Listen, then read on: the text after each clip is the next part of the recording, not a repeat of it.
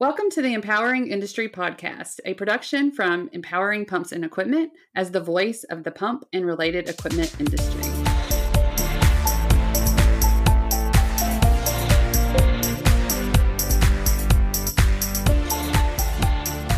Hey, everybody, and welcome to the Empowering Industry Podcast. I'm your host, Charlie Matthews, and I'm here. I'm in Tuscaloosa, Alabama. It's a beautiful day. I know y'all can't see that, but I'm just happy. It's May. We're having a good time. Looking forward to going to Houston for Valve World Americas. That's coming up in June. We're really excited to be here. And I have a special guest today. Bronson, if you will just go ahead and introduce yourself to the audience. Well, thank you, Miss Charlie. It's great to be a part of your show. And I'm excited to see you at Valve World. And, the weather's finally nice up here in Montana. We've actually started to thaw. So it's kind of a win. Yes. Well, Bronson, tell, people, what's your current job situation? Like, what are you doing for the industry? And then we'll kind of dive into your background a little bit. Yeah. So, in my previous past, I've been working heavily as an environmental consultant, kind of one of the leaders in fugitive emission reductions. And back at Valve World in Dusseldorf, I started to really heavily talk with a couple folks, especially Tedded and MagDrive. And I got recruited to actually work a little bit more local. And so I'm the director of global fugitive emissions, I believe is my title now at MagDrive. And they're located here in Bozeman, Montana, where it's quite nice to go to an office every day and see people, especially after COVID, where we've been very heavily remote. And so I started also at the same time working with Tedded as their lead for environmental consulting. So I'm kind of helping them understand more how to talk to the environmental folks versus just the mechanical folks. Yeah. And I think that that's how I see you, like, over the years, that I love the conversation about the environment, what we can do as industry people and the equipment manufacturers specifically, what they can do to reduce the fugitive emissions, right? There's a difference between like overall emissions and fugitive emissions. That's something that we can actually work on. So, what brought you into this industry? Well, so a lot of times, I've known you for basically most of my career. I used to start all of my keynotes or introductions with a lot of folks that I grew up in the industry. So my grandfather built gas plants all over the country, and him and a partner would go find them and build them up and then sell them off to like Kinder Morgan or Anadarko or things like that after they ran them for a few years. And then my father was an operator and then moved into being the manager for a refinery in Wyoming. And then he moved up and took over both plants. And so I kind of was just born and raised going there. My first job was being the yard boy at the refinery. So I'd mow yard. And then, my father was a single parent. And so when he was the head of the rescue team and things like that. And so when they had incidents, I would go out there and I'd actually help with call out when I was a little kid, when there was an explosion or things like that. And so it was just kind of one of those paths that my father and grandfather told me never to get into this space, but I really didn't have a choice. And so with that, it was kind of more, what did I want to do? And I knew I didn't want to work heavily as an industry person because I wanted to be able to see the world and travel and do that kind of thing. And so with that, I headed into the consulting side.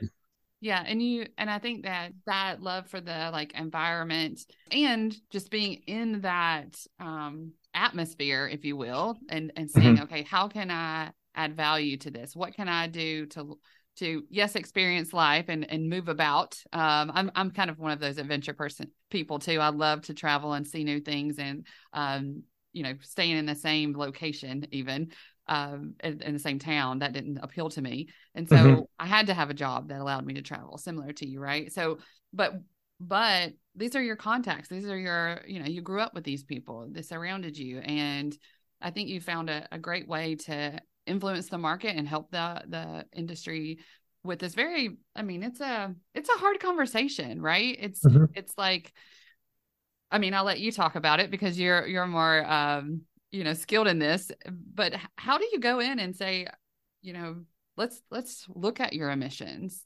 Like what does that look like? Well, so I mean, it's kind of taken two different approaches. And sorry for the puppy. I don't know how to make her quiet at this moment. But it's really two different approaches that took place. And one is in the United States, we were heavily regulated. And so, it started back in the 70s.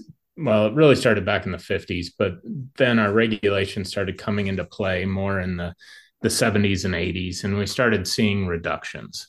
So the conversation within the US is a lot easier when it comes to how to go in and have the conversation from an environmental aspect because we have rules that are forcing us to do it.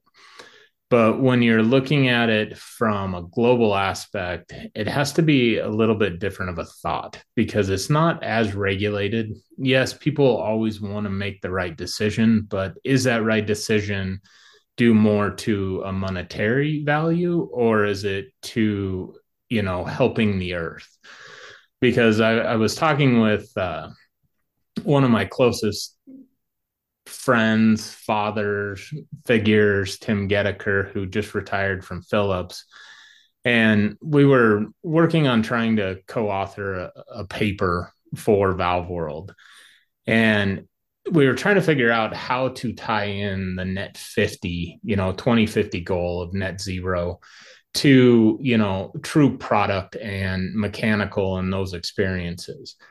And one thing that kind of resonated with me was, the air that we're breathing is not just our air. This air has moved around in the jet stream and it could be coming from anywhere. So the impact that we make, if it's in China or if it's in Nigeria or if it's in South America, it could all be coming around. And so when you go into those foreign countries, you kind of have to have a two-piece approach. One is how can I help you, but how can I make it cost effective? Where in the US, we do it more of here's the rule. And so, how do I stay in compliance so that I don't have to get fined or pay and get in trouble and then make it public? Yeah. And there's a lot of that is good. There's a lot of regulations that are good, and there's a lot of voluntary action that is good. And so, if we can combine some of that in some other regions, I think is leading by example. I don't know what's best. I don't even pretend to, but I do know that we have some great experts that are talking to each other and they're getting together and having these conversations about how to make the industry better. And I think that's definitely a testament to what you and Tim were doing. So with that, like I've seen you and kind of I've followed the papers. I've watched your career and kind of change and grow, but you've always been kind of part of Valve World. For me and part of the steering committee is where I know you're part of that this year. But what does that look like? How, the setting and connecting with these like minds to get ready for a conference? Yeah, I mean, so to kind of answer the first part of your question, being a part of the steering committee is something that I worked really hard to get into. When I came into this scene, I was very young. I think the very first time that I presented, I was 24 at Valve World Dusseldorf. And so, when you don't have the gray hair to kind of look at it and some of the wrinkles, people are like, why are we listening to these little punk kids talking to us? We've been doing this for, 30 or 40 years. We know. But I got really in with Mr. Andre and Miss Sarah. And what I saw, especially in my career, is, through regulations, we're trying to achieve the lowest amount of emissions. But why would we keep trying to use the things that we've always used? So by being a part of the steering committee, it's helped me, meet some of the biggest players within the manufacturing space or OEMs. Everybody uses different terminology, but being able to, talk with those folks and understand what products out there. And, from an environmental aspect, nobody had any idea that API existed. Nobody knew that ASME existed or ISO. It's, well, I got to go buy this. Well, what am I buying? Nobody knew. And so by being able to be a part of the steering committee and being a part of Valve World has truly helped bridge that gap where there's such a value that the manufacturers have, and it's just being able to communicate it to the right folks in the right terminology that others have. So, people talk about learning a language. You got to learn how to speak Mandarin if you're going to go to China. Well, you know, you have to put in that effort because manufacturers and industry folks speak two totally different languages.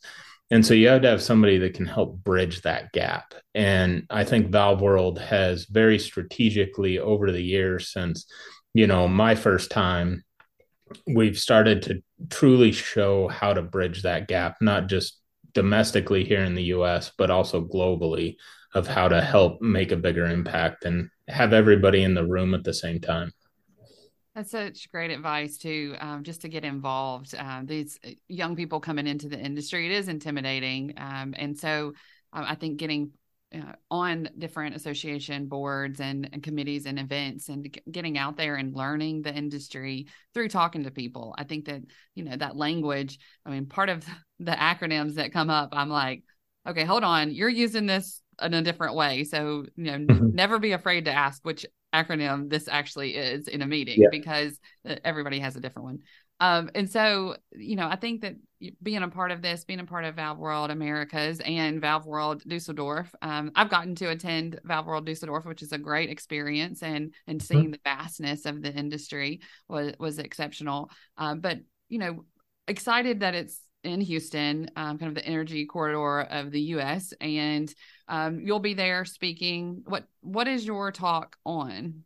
So the first thing I'm doing is I'm teaching the same course I normally do with a whole bunch of updates. So the first, I think it's on Tuesday or Wednesday of before the show, I'm doing the history of fugitive emissions. Gobin Kiani is going to co-teach that with me this year, because we wanted to help actually show a little bit more about the Canadian regulations and some of the global regulations that are having impacts to the supply chain up north of, the US, along with kind of the traditional thing of how to, talk to everybody, how to make it consistent, things like that.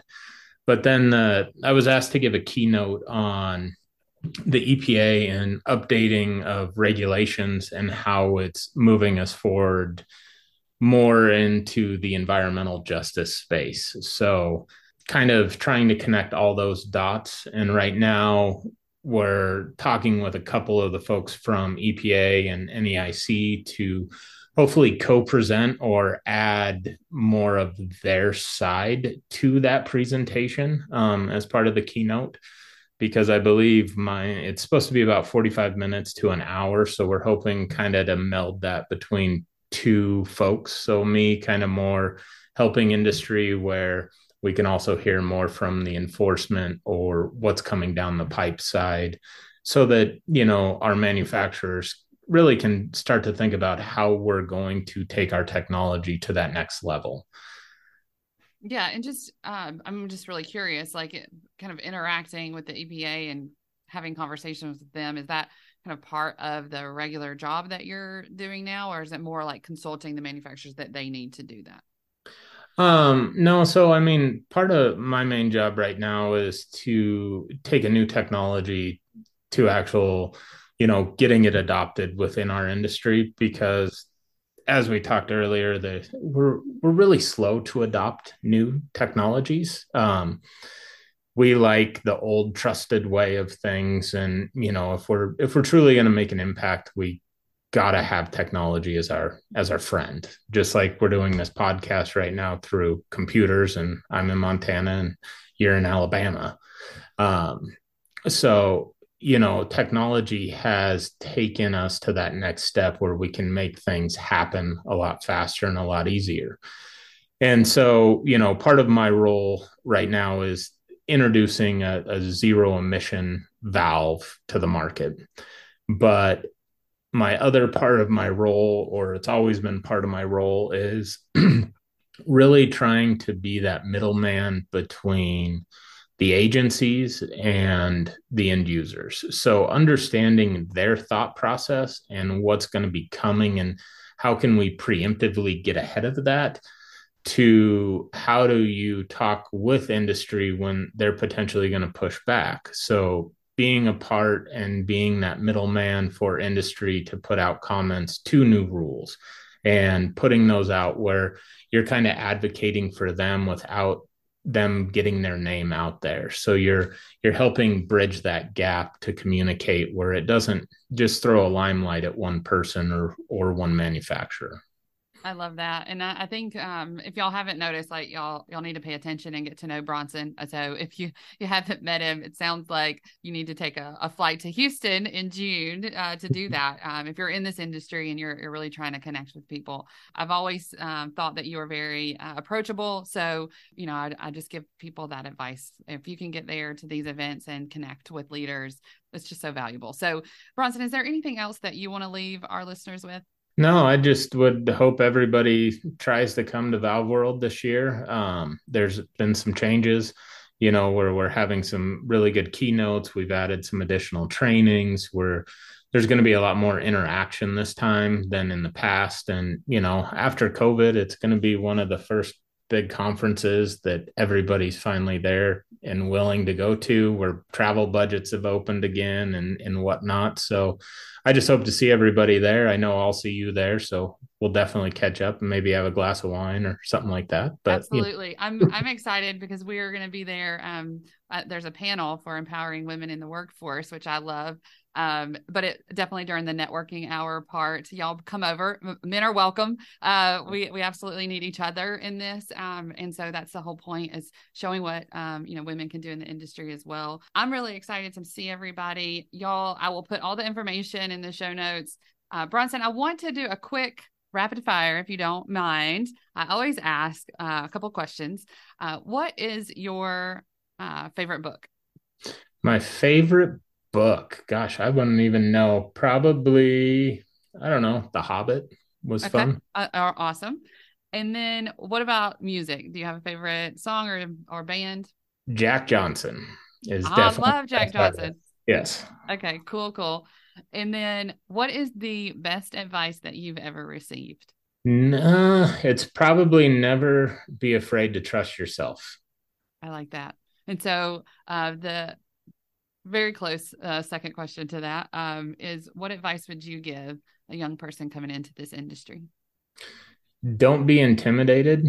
Just make sure that you come and you try and you keep trying because it will be noticed. I love that. Well, thank you so much for your time, Bronson. It was great to catch up with you. I feel like I learned a little bit more about you too.